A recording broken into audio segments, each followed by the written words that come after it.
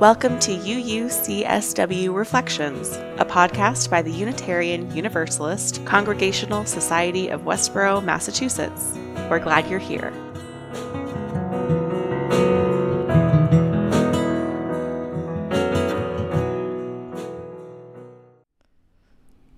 Last Saturday, the Board of Trustees and I gathered for our annual board retreat, and we brought in someone from the UUA to help us guide our thinking. And so the service today is about the big questions that came out of the board retreat. And the two questions are, how do we create a sense of belonging within boundaries? And the second is, how can people be involved in ways that feel life-giving and not based on obligation? And so the board asked me today to talk about this first question: how do we create a sense of belonging within boundaries? Because in the process of coming up with these big guiding questions for the year, these two words kept coming up: boundaries and belonging. And when it came time to narrow down our focus to just two questions, someone chimed in and said something to the effect of, aren't boundaries and belonging kind of the same thing?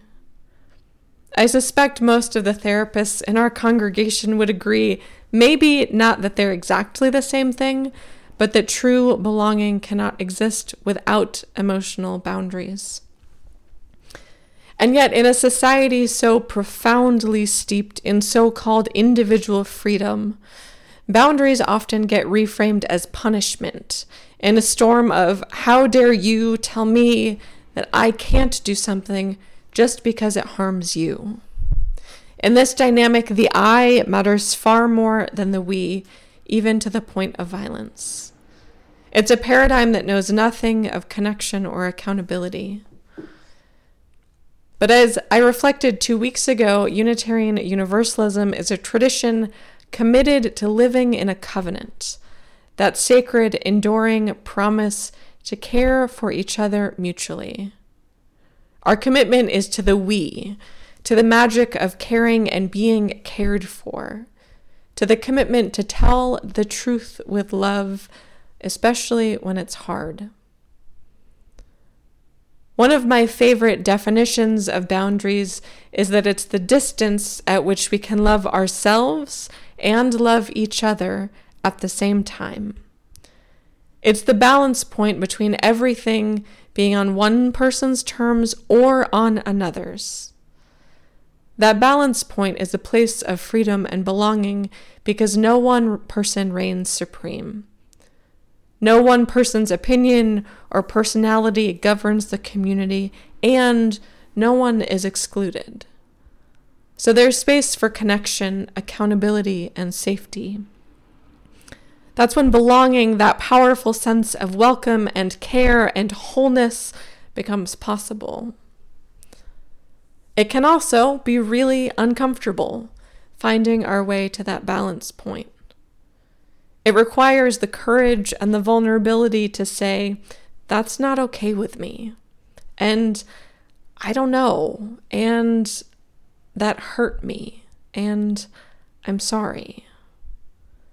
It's easier to keep armoring up, to keep fighting. It takes a lot of courage to listen when someone tells us the truth. It takes a lot of courage, a lot of faith to imagine that accountability might be possible and speak up when some harm has occurred. This balance point, that magical space where we can love ourselves and each other at the same time, it takes work, like any relationship. And yet, is there anything more core to our humanity than the need to belong? So as a congregation, may this question guide us in how we show up to this community together, not only as church leaders or staff, but as a whole collective we. How do we, all of us, in all the things that we do, create boundaries that cultivate a sense of belonging? May it be so, and amen. Thanks for listening. For more information about what's happening at UUCSW or for ways to get involved, visit us online at uucsw.org. All are welcome.